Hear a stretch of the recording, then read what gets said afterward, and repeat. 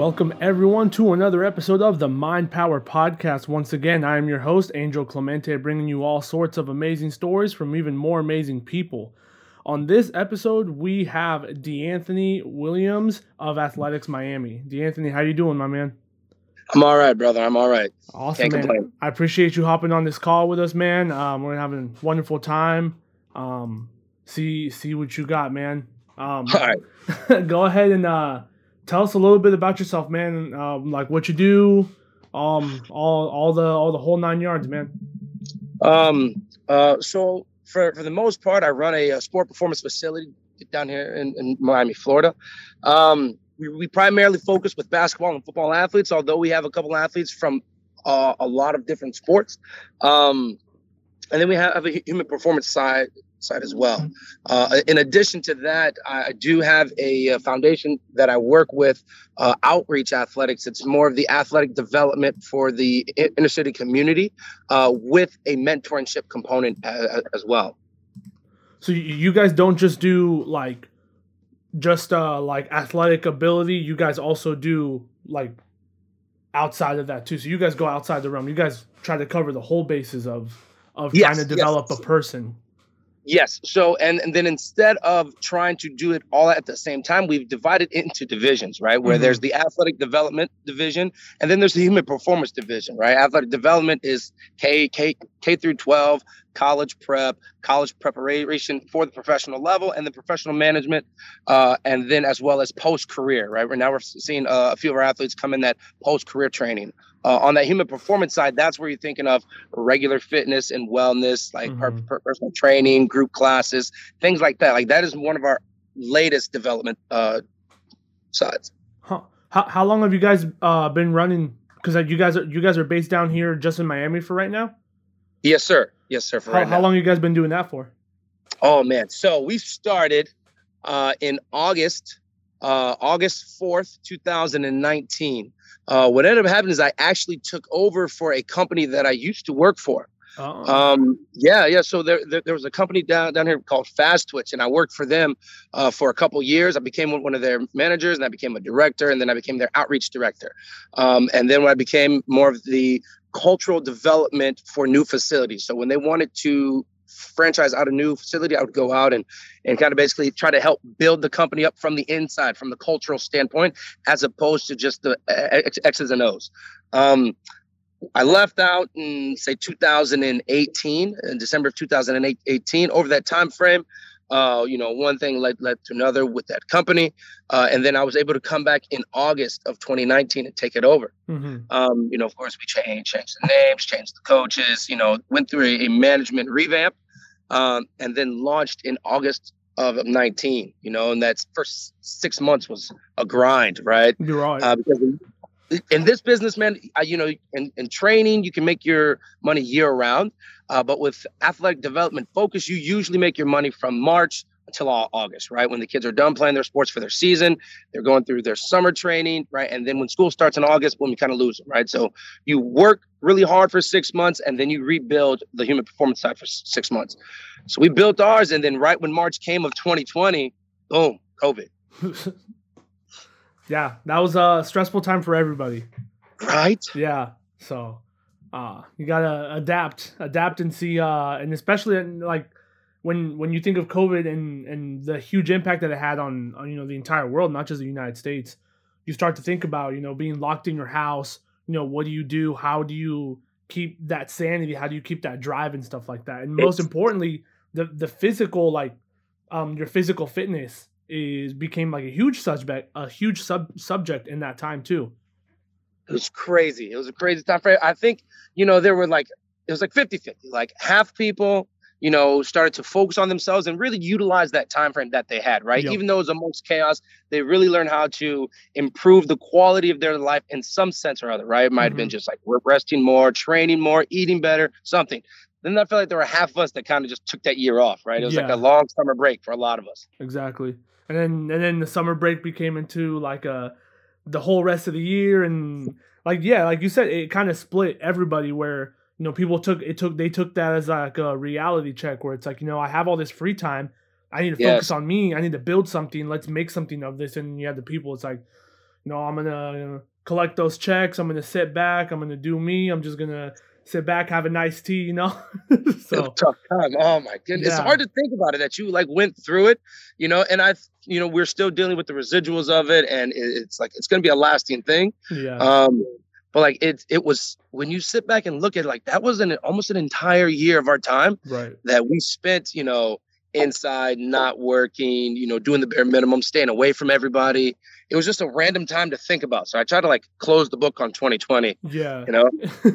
It's one of those years you're gonna want to look back and just acknowledge it, but not really like cling on to that one too much. Absolutely. Absolutely. It's like a bad relationship. It's Yeah, a bad relationship. exactly. So, tell how did you get into that field, man? How did you get into like the nutrition and the performance field? Like, what kind of inspired you to pursue that, to pursue that and kind of help people in that way? Man, so I was an athlete in high school and I played football, and I was in a position in life where I understood and accepted the fact that if I wanted to go to college, I was going to have to do it athletically. That was my way I was going to get there. Hmm. And I kind of realized that at a younger age, but it wasn't until high school that I was like, this has got to be the answer, Hmm. And then when I got to college, I played for a couple years. I had, three surgeries, two on my left knee, one on my left shoulder. And then over that time frame, I just started to realize that I loved the process more than I liked the product. I realized that it wasn't that I hated being out there on Saturdays. It was just that I loved everything that went into it just a little bit more. I loved the early mornings. I liked the long workouts, throwing up during the conditioning during the winter. Though it's hard, I realized that those things I fell in love with a little bit more. And I realized that those are also the things that made me the individual that I was, right? It Hmm. gave me my mindset. I feel like the weight room, it leads and it bleeds into aspects of your life. And I also saw that how my strength coach was able to impact me as a man, right? When Right. you think of what is it like to be a man and like the individuals that you get to be around in those developing years, think about it. When you're 18, 19, 20, 21, you really don't know anything about yourself. You Hmm. think you do, but you realistically don't. And I felt like it was a combination of things, right? So it was falling out of love a little bit with the sport, falling in love with the process of it, and then looking at all the benefits that came from the individuals that played a role, and it all stemmed back to the strength conditioning side. Hmm. So I felt like it kind of started with a need, and then now it's more of a focused necessity because this is what I want to be doing. It's not what I thought I had to be doing. Yeah. Um. So you said you fell in love with the process. That's like falling in love with basically like I don't know if you have you ever heard of the analogy of like the training like the iceberg. So like everyone just sees the Oh, top. like you see the 10%, but you don't see the Yeah, 90. exactly. Yes, No yes. one is aware of like that 90% of the iceberg at the bottom. Like you said, like those nights in the weight room, those mornings that you wake up at 5 in the morning to do that workout. All the things that people don't see, but they'll see the success, but they don't. Right? They see you on Saturday. They see you with the touchdowns or the tackles or the sacks. Yeah, And it was just like, it wasn't that I disliked that. It was just that I loved the other side more. yeah. So that's where it just kind of changed my focus to maybe not necessarily the sport and pursuing that at its highest level, Hmm. more so staying a part of the sport. Make it as you realize, I was in college, it was a small Division I school. I realized that, playing in the NFL may not be what's going to happen for me, Yeah. So it was also my way to justify being able to stay close to the sport. Hmm. So I think it was a little bit of both. I fell in love with it, but then I realized that, the highest level may not be achievable, Hmm. not in a bad way, but I also realized I might not have wanted to do what it took to get there. Yeah. So why did you end up going this route instead of like just coaching in general? Because I know I have a lot of friends and even myself for a while. After you come, because there's a point for every athlete. Every athlete wants to get to college. There's a point in their career where they realize after I'm done with college, that's probably going to be it. That's going to Mhm. be the end of it. I'm not going to go professional. And I'm not sure what's going to happen after that. And a majority of them, like I have a lot of friends that they ended up coaching, and they either coach at a youth level, they'll coach at a high school level or something like that. But you're more in the strength and conditioning and that fitness side. So Mhm. what kind of pushed you going that way versus the traditional coaching? That's why I felt like the love of what I was doing needed to play a role, you know? And I realized that like in college, as I fell almost out of love with the sport, still was able to play it, but didn't necessarily love the sport itself anymore. Right. I didn't see myself going into that coaching role.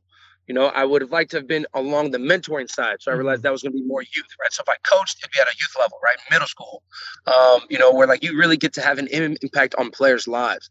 And it was that I kind of just found a version of my calling in what I wanted to do. And it didn't involve me being a part of the sport directly as far as coaching the X's and O's. You know, I feel like, yeah, man, that was it. I guess that's it. I've never been asked that question before. Yeah. I just think I fell out of level with the sport, and really hammered on, you know, everything that went into improving that sport. Right. That's something that I think I picked up on when you were saying earlier that you had those coaches that you loved and whatnot, but I mean you can't. There's too many times where you think about, you know, friends that fell out of the sport because of the coaching or because of the mentors that they didn't have. It happens. And I would never want to be that guy just because I could do something. Now I'm in a role where I'm influencing young men stepping out into the world, and I don't love what I'm doing, right? I only want to interact with them in an environment where I love what I'm doing. Like I could be obsessed about the weight room. And that's why in the beginning I pursued possibly being a college strength coach, you know, and then turned more into the private side. Yeah. Okay, so what's one of the most like impactful moments or like one of the greatest obstacles that you had to like conquer, you know, getting to where you're at? Was there like a defining moment in your career that kind of is more like a turning point as to where you're at right now? I think it was when I realized that I was going to be running my own performance facility. Really? You know, I think like there was that time frame where when you're a coach, right, and you're only worried about great sessions, great program, great client interaction, right? Just really loving what you're doing, you know. And then there's that time frame when you realize like this is now a business. Like I've got to be a coach and I've got to be a business owner at the same time. How do you balance that? How do you make that work, right? And still grow your company?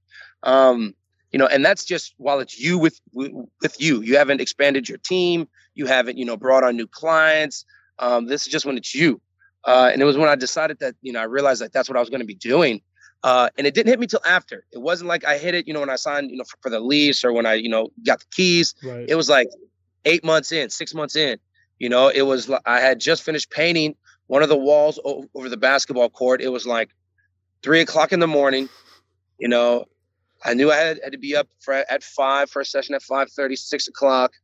And I was like, wow, like this is like. Yeah, you just like pause, right? You like pause, took that little step back. Man, but like I saw a huge mountain. I was like, this is actually going to be very, very hard. You know, you think it's going to be great and just your passion's going to drive it. And then you get behind it and you're running more of the business side and then the coaching side on the other half of the time. You start to realize like this is going to be very, very hard. Like, are you sure you want to do this? And I knew I did, but I felt like when I made the commitment to doing it, you know, I kind of, you know, the world starts to test you a little bit. Yeah. Well, when you started getting that gym together and everything, did you know a decent amount of business, or were you just more on like the coaching side and you kind of had to learn everything on the go? I knew more about business and I appreciated the business that I did understand because I'd been in private facilities, you know, my entire life, right? After I worked in a Gold's Gym, when I, you know, started high school, I went into the private side when I was in college. And I realized that I've seen a lot of companies, what they're doing, how they're interacting, how the business is run. It doesn't mean I understood how to run it well. You know, I understood how they were running it and I saw the different types of how to run a facility. But when I was getting my master's degree at UM, we had business management courses. We had things that like helped prepare us at what I would call an elite level to run your own facility. Right. So I had an understanding of business from the textbook side, and I had experience from actual real world application, which I think is completely different. You know, everything you learn in school isn't the way how it always goes in the real world. Right. So I would say I felt more confident, honestly, in my business side than my science side. And the reason why I would say that is because I also realized business is people, right? If you love people and you love helping people, right, and your intent is that, to some degree, that doesn't mean it's going to be easy, but you'll be all right, right? Yeah. You'll figure it out. As long as you navigate yourself with integrity, you'll be all right, right? And it's people. Business is people. Business is what you're going to make it. Yep. And that I mean, those are some of the stuff that you can't fake that stuff. You can't, No. you can't pretend to care about people. You can't, just have like a script to say the right things and all that. Like you that literally has to come from within to be able to sell it.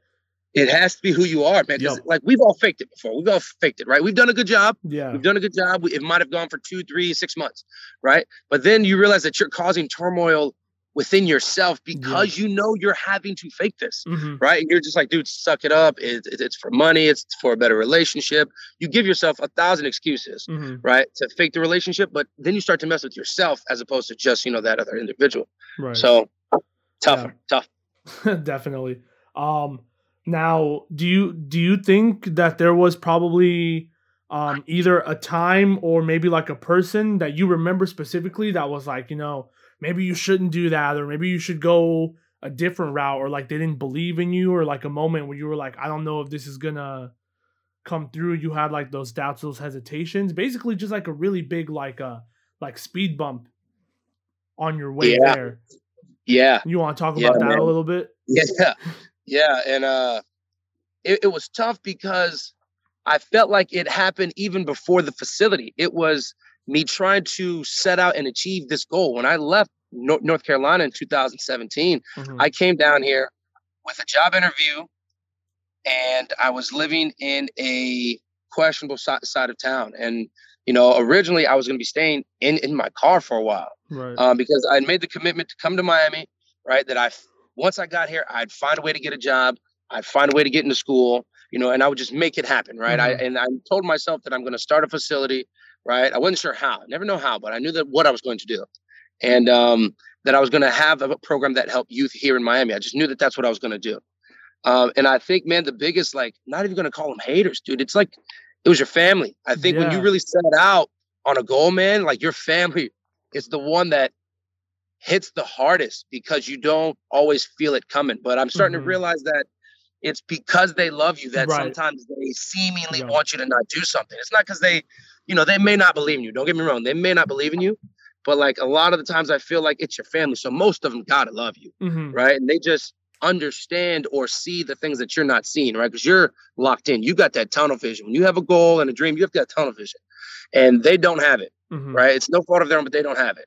So they're only looking at, the 30 things that could go wrong to throw you off course. And you're not paying those things any attention, right? So then they start to pick those things out, man. And if you're not really committed to what you're doing, you're going to start to listen to them because it's your mom, it's your dad, it's your brother, it's your best friend, it's your cousin, it's an uncle. They love you, right? They don't want you to do bad in life, but they only can see the bad things that can happen to you and possibly don't want you to, have to endure those things, unfortunately. But it comes across like they don't believe you. Right. And in part, they don't, because they didn't do it themselves. So what makes them believe in you any more than that, Yeah. And it's a good thing that like you didn't call them haters either, because you're not, like you said, it's not that they don't want you to pursue those dreams, but they want you to be safe, and they want you, they want you to not fall on your face. But like you said, there's not that many people that achieve that without falling on their face. And exactly. Sometimes you have to do that to learn what not to do so you can find that right path. You need to, man. But what I've realized is two things.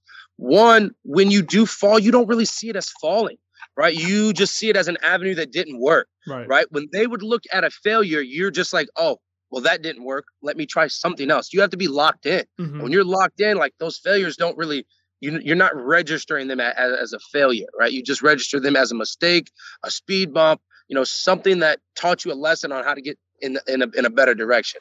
Yeah. And then the second portion was, you can't have any negative feelings towards them for feeling that way. Right. You're not going to do yourself any justice, because when you do make it, they're going to want to be there with you. Right.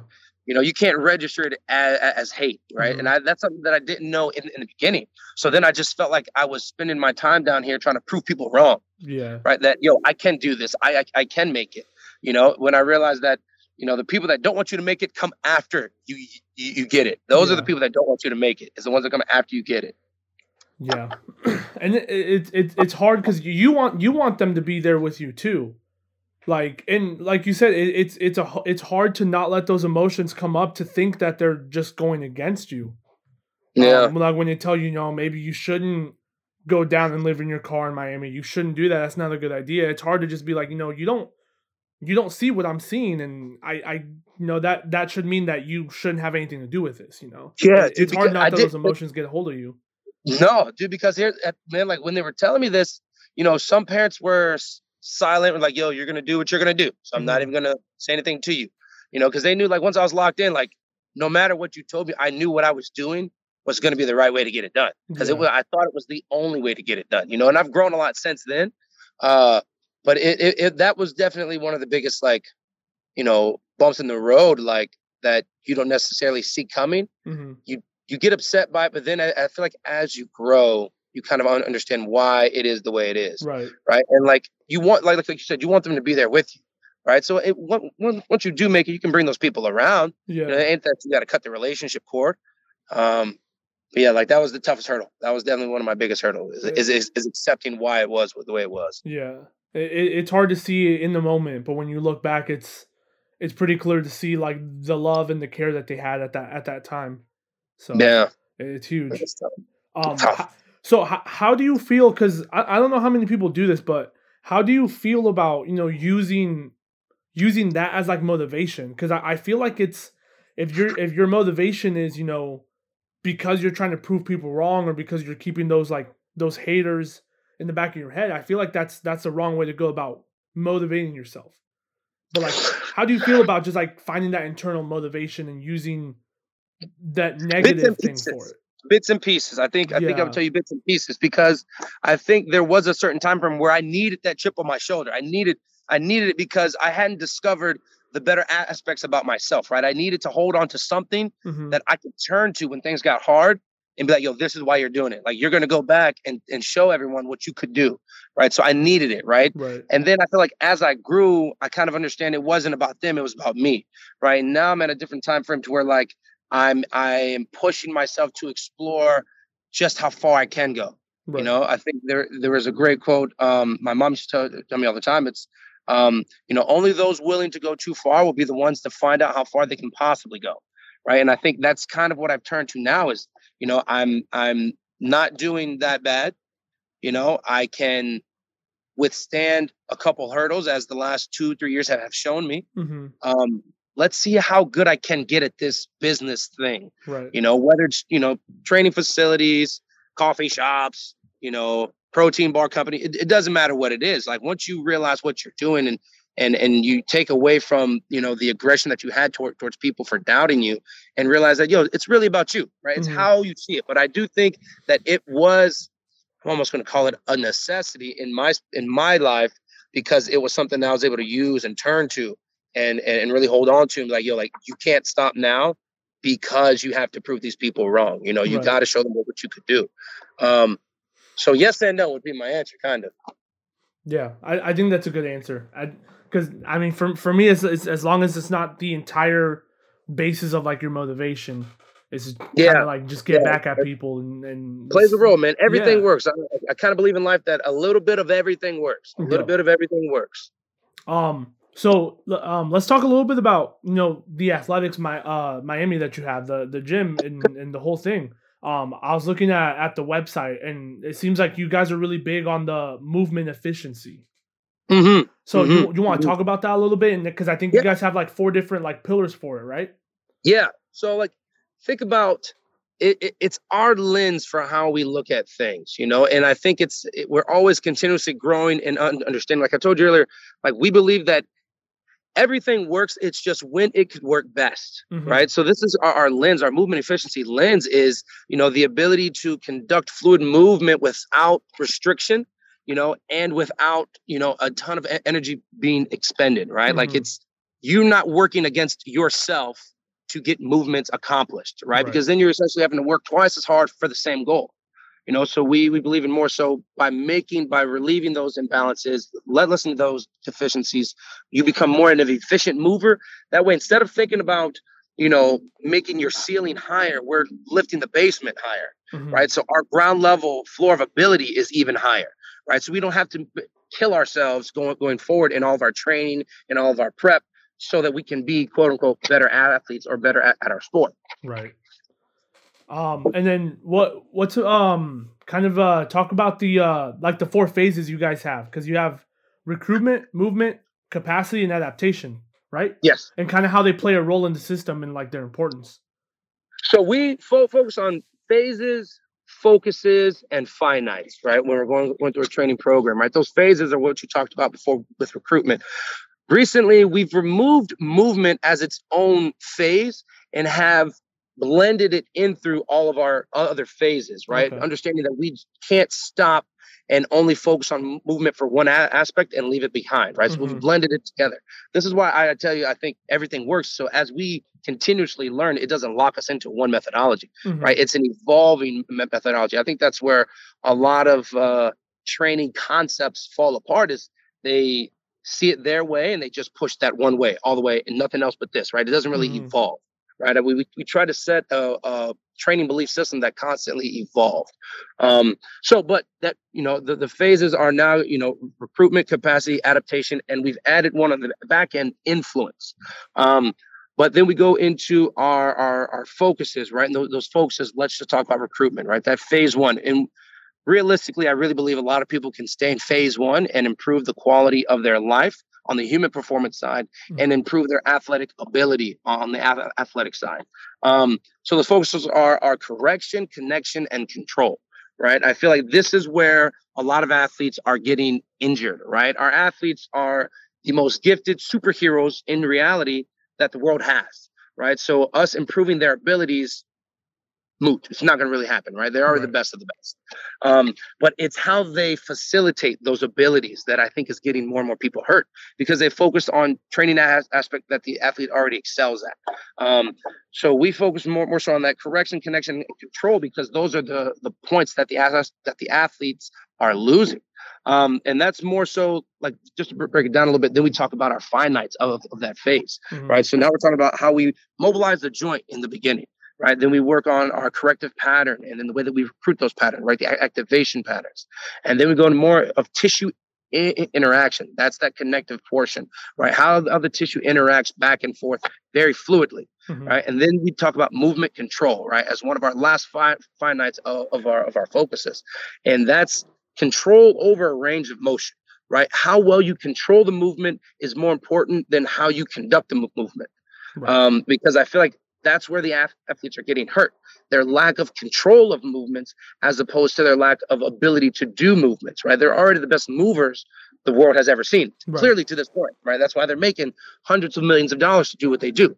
Now, there's other factors that go into that, from sport to sport, athlete, configurations, basketball centers versus football kickers, right? There are other aspects that go into that, but those are the overarching components that build up those phases, right? And then we talk about, so it's continuous stages, right? As you take it from recruitment, then you work your way into capacity. It's how that tissue works, right? Then we focus more so on a multi-tiered energy system developing, like structure, and force management, right? That's more so strength through stability.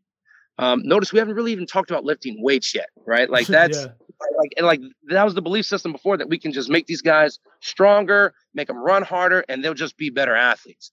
I don't think that is realistically how it goes, right? Because they're already the best that we got, right? We can make them better 1% at a time over a longer period of time, right? These programs are not 3-week programs. These are 3-year programs, because you have to, break down a good car, right, before you can put some good pieces back in it. Yeah. And that's, and then we talk about the tissue capacity as well and adaptation. This is more, fluid, patterns, rhythmic patterns, fluid rhythmic patterns, right? I'm a big believer in athletes learning how to dance. Huge believer in athletes learning how to dance. And at that time frame, especially if we have an athlete that doesn't know how to dance, they're going to start to dance and in this time of phase. But this is more so your traditional setup when after you start talking about like anaerobic ability, the tissue growth, right, strength patterns. This is what now we're moving weight, right? Just because in our line of work, working with professional athletes, I don't have a year, right? Only in college and in the Olympics do you have unblocked like time frame, Right. like as a professional athlete, working with a professional athlete in their off season at that, right? They're here for a week, they're gone for 2 weeks. They're here for a month, they're gone for another 3 weeks. Like we focus so much on the beginning phases because we believe that those are the most important things to focus on. Yep. Weights are important. Don't get me wrong. Strength builds a lot, but it can no longer be, the primary thing that everyone's focusing on, right? It's how you recruit the tissue before you're able to lift any weight. Yeah. And then our newest phase that we've kind of restructured and broken down is our influence, right? This is more speed development, power mechanics, right? And this is tissue interaction and capacity. Think of like sport high speed stability, right? This is where a lot of our athletes get hurt, right? Lacking high speed stability. Although that's kind of sounded like a ton to say, it's just the way that we look at it is like we're improving fluid movements, not, fixed mechanical structures. Right. Like we're fluid movers, right? They're angles that we take that you cannot replicate. Sorry, we got to train. No, you good. It is what it is. But those are the 4 phases that we're working on, and like I said, the influence phase is one of our newer phases that we're developing that we've taken away from the adaptation, right? So our speed and power components were once part of the adaptation, but like as we blended the movement into the 4 different phases, we kind of shifted outward a little bit. And along with this is more so of how we lift or how we move, right? What we call our movement patterns. There is a parallel locomotion structure, this is where we talked about our running, right? Conditioning. Right? You can't just run at the end of a program. It's got to be built in to align with the energy demands of your lifting program, right? Your movement program. So there's like 2 structures that run aligned with one another in the same facet, but they have to make sense, right? Because we're managing a ton of things. We're managing the individual's performance life. We're managing their skill performance life. We're managing their social performance life. There's other things that go into accounting for the stress that these individuals are going through outside of just the percentages of a great program at such and such time for this amount of rest for this certain percentage. That really doesn't work, right? And anyone who works with high-level athletes, even in college and in high school, right, that have other things going on, you just can't account for your program being a kick-ass program. Right? You have to account for this individual's life, right? And that, if you think about it, kind of sounds like human performance and personal training. You have to train this individual, not around a season. Their season is now become their life, right? So that entire structure can be taken and applied to a human performance client, a personal training client, a group performance training client as well. So like we really think it's a solid program that can be used for everyone, but it's focused on athletic development, which would improve human performance overall. Right. It's not about really the sport. It's about just how it's all going to apply to everything. To everything that then you will be able to play the sport at a higher degree, right? At a higher pace of play for a longer period of time, right? And when you're talking to elite level athletes, whether it's in college or the professional levels, being able to improve them over the length of their career without stressing their body so that their career gets shortened. Now you're talking possible contracts, you're talking money.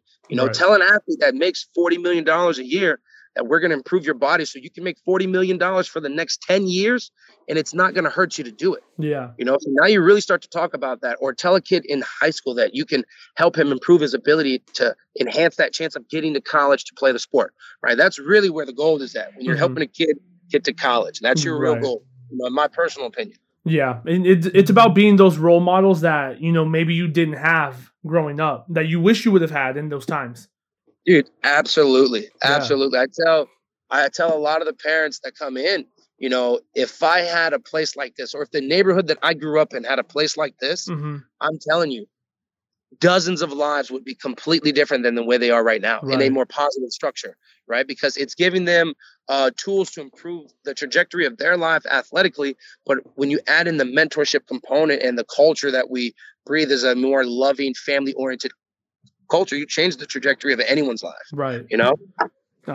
Do you guys have any plans of like expanding at any point, or do you guys kind of just see yourselves in Miami? No, we do. Yeah, we do. I think when the time is right, we will expand, because that's something, you know, that the coach and trainer me is like, I want to grow. I want to be everywhere. I want to bring this great product to the whole world. Right. But in reality, business won't let me do that. Yeah. You know, and you see a lot of times companies becoming successful from the outside and spreading too far too fast, right? That was one of the problems with my previous company that I worked with. You know, they just spread too far too fast, right? And couldn't cover the distance. Right. You know, so I believe in slower organic growth, right? If everyone in the city doesn't at least know who we are, you really don't deserve the right to grow yet. Right. You know, like really own your community. I don't want to be famous, right? I want to be effective. Right. Right. So to be effective in the Miami area was my first thing I wanted to do. Right. So while we do have intentions to grow within Miami, growing outside of that, I don't think we're there yet. I don't really think we're one step at a time for sure. Absolutely. Yeah. So so now I want your take on because you guys are improving, you know, athletic ability. You guys are mentoring like performance and all this stuff. How does this stuff play like hand in hand with like mental health and making sure you're in the right state of mind to be able to do all the things that you're going to do, especially when it comes to sports or just any type of performance, when it comes to being right in the head, I guess, and being in the right state of mind? So there are aspects that will work with that athlete, right? But then it's more so depending on the relationship with that athlete, right? Because you are, in the sense, think about it, like there are coaches growing up that you were under, whether it was a coach or a trainer that you were under, that could get more out of you than another coach could, right? We all had those coaches where like, this coach can ask me to do X, Y, and Z, and I'll do it. No matter how I have to do it, I'll get it done for that coach. Right. This other coach, however, better not ask me to do the same thing, right? We've had those coaches. So it depends on the relationship that you have with those athletes, right? To say that, you know, we only refer to professionals, which we do a lot of the time, right? We bring in those mental strength and conditioning coaches. Those are huge. Yeah. Those are huge. And those are individuals know what they're doing, right? And you have to bring those individuals into the fold. But you, as their personal trainer, there as their personal coach, right? You become a confidant if you are a really good coach with that individual and you really get the most out of them. So you become that frontline voice, right? You're also the voice that has to understand you don't know everything. So when you feel like this is outside of your scope, that's when you're talking about, hey, look, we might need to talk to a professional about this, right? They're going to be the first voice, right? Athletes are superheroes, right? They're conquerors. They don't believe that they have deficiencies or problems or chinks in their armor, right? It's only recent that athletes are making it sexy to say that they do, right? To say that they need help, right? Yeah. Athletes figure that they got to be the fixer of all things. So they're not going to be the first ones to say, look, I need to talk to someone, right? Whether it's, you know, mental health from depression all the way to performance enhancement, right before a Super Bowl, right? That mental health scope is so long and so wide. So as a coach, right, that's not my profession. So I do refer that out, right? We do have parties that we bring in to speak with our athletes, or that we refer our athletes to if they're more on that private side, to seek help to improve their mental state.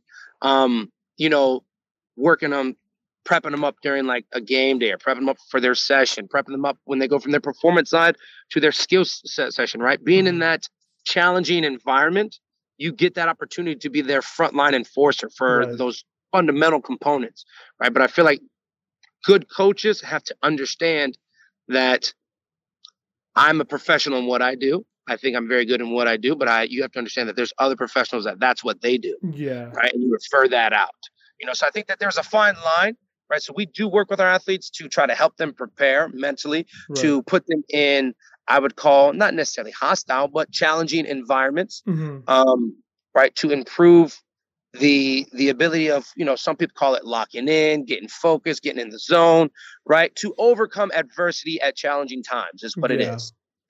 We do our best to encourage that for our athletes, whether it's from coach to client, from coach to coach, from client to coach, from client to client, right? We ask that it be a challenging environment here, right? Because we know that overcoming challenges improves us outside, right? Whether it's an athlete on court or whether it is a judge making a hard decision, whether it's a politician doing his voting, we believe that we can improve anyone with that challenging environment. But you have to realize like what's your scope and get a help from a professional when you need it. Yeah, exactly. It's having that self-reflection to be able to know, you know, that you need help or that you want to talk to someone, that you want to try and get that out. And it's extremely easy to do that when the person that you're looking up to is telling you that that's okay. Absolutely. So, like you said, it's important to have those athletes or the people that we look up to as heroes to be able to make that, to normalize that, and just tell us that it's okay to not be okay. It's okay to have those problems, and there's ways to be able to talk about that and get that right. Man, the problem is everybody wants to be the fixer of their own problem, right? Or I want to be incredibly valuable to my guy, right? So I'm not going to say, look, you got to go talk to a pro about this. I'll help you, right? It's the client or the the athlete being aware that, something's off, something's not right. And that coach being able to say, look, it's not, like, we got to work on a couple of things. I think there's a couple of people that you need to at least talk to, right? Or to help further explore these avenues. Right. But I don't think there is enough of that, right? There's more. Athletes are improving. It's all about image though, right? Because I don't want to be seen as a weak athlete because I needed help. Unfortunately, that's how it's seen, but now that you're getting more and more athletes to, it's not even that they're admitting it. It's that they're actually starting to acknowledge it, right? I think some athletes, especially, athletes from the African American community, weren't raised in environments where they understood mental health. Right. Or we're talking about like the mental health aspect or needing help or improvement, right? So a lot of them, it's not that they don't want to acknowledge it, it's that they aren't aware of it. Right? And you don't know how, you don't know what you don't know, man. So I think that it's everyone's kind of growing together at a good time. You just like to see bigger strides, or at least the strides that are being taken be more public, right? So that it becomes more of an okay thing to not be okay. Yeah, exactly. Man, you couldn't have hit the dart on the bullseye more with that one. As I said, I was like, wow, that's really good, actually. Yeah. So real quick, as we're winding down on time, is there any like type of advice you would give to people with like similar ambitions, like as yourself? Because bro, I can't think of how many people I know that, they want to go to college, they want to go play that sport, they want to be involved in that sport because, you're so thankful to that sport. You're so thankful to what let you go to the places that you were able to go. You couldn't have gone to college if you hadn't, stuck with football, or you hadn't stuck with soccer or with anything like that. You want to stay involved in that, but you can't as an athlete. So what are some like tips of advice that you would give to some people currently going through that or coming to that realization? Understand that commitment is going to breed challenges. I think we all have dreams, right? And as a kid, we had dreams, and as an adult, I still have dreams, right? Of things I aspire to do in my life. Right. Once I commit myself to that, I understand that I'm going to hit a tremendous amount of challenges. Right. And it's staying committed to the course when those challenges come that will allow you to get to the goal, right? I think, when you open yourself up to the universe and let it know what you want, it will give it to you in time, but it's going to test you for it if you're worthy of that goal, right? Otherwise, everyone would get everything that they said they ever wanted, right? It's okay to say it, but it's another thing to be committed to getting it, right? Like that's where you put those blinders on. That's when you get that tunnel vision where you can't see failures. You don't see setbacks. You only see hurdles and bumps, right? You look at, I heard Kevin Hart say that he looks at life as a video game, no more than as you would like a Mario game, just trying to get to the next level and improving along the way. Right. But understanding, that would be my advice, to understand that commitment equals challenges. And that if you want anything bad enough, you're going to have to understand that the amount of challenges are going to be undetermined. Right. But they will vary and they will be continuous. And just because you become successful, think about it. A lot of guys, a lot of athletes, a lot of female athletes, a lot of male athletes aspire to be a professional in their sport, right? If that was all that they wanted to do, and when they got there, they would have no problem leaving, right? But the achievement of a goal does not guarantee the sustainment of that goal, right? So now that once you achieve your goal, that doesn't mean that just because you want to stay, you get to stay, right? You now are going to be challenged year in and year out, right? New guys getting put on the roster, new chicks being added to the team, you know, to where that goal is not free, right? Once you get there, now you're still going to have challenges, right? Just getting to X doesn't guarantee anything, right? You know, it just guarantees that you're better prepared for more challenges. Yep, it's like a bicycle ride, man. You know, once you get to that speed, you can't. If you stop pedaling, you know that speed's not going to maintain itself. No, you got to keep. You got to keep adding to it. Absolutely, man. Now I like that one. I'll take that one. write that one down. Write that one down. Yeah. Looking back, man. If you could go back and talk to yourself, you know, when you were younger, before, you know, you started doing all that, started, you know, getting that development, all of that going, maybe before you even got to college or anything like that. What's a piece of knowledge that you would tell yourself to kind of make this whole journey like easier, I guess, open it up more to your younger self?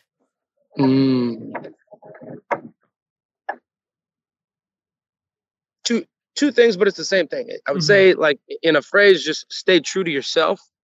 But the real advice would be to listen to that little voice that you feel, not the one you hear in the back of your head that's telling you to do something. Listen to the voice that you feel coming from your gut, right? We all get put in situations in life where we feel something about that situation, right? We're like, we should go or we shouldn't go. Listen to that feeling. That's something that I listened to and like I really felt as a child. Now that doesn't mean when you feel afraid, fly away. I'm not saying that, right? That feeling of when you're scared and when you're nervous to really focus, right? When you start hitting at adversities to start to lock in a little bit more because now your opportunity is coming, right? Stay true to yourself, right? But listen to that stomach listen to that voice in your stomach, right? To where, you know, you're not going to be shaken. Just stay true to it. Once you commit to it, once again, commit to it. Yeah. Right. Because I feel like along the way, we start to listen to everyone else's voice and not our own anymore. Yeah. Right. And I'm not saying don't take advice. You always take advice. You always get advice from better people than yourself. But you have to trust yourself because no one gets to live your life but you. Right. Right. You can't blame your failures or lack of success on someone else because you took their advice and didn't listen to yourself. You know, the shoulda, coulda, wouldas can kill you. Yep. You know? No one knows you better than yourself.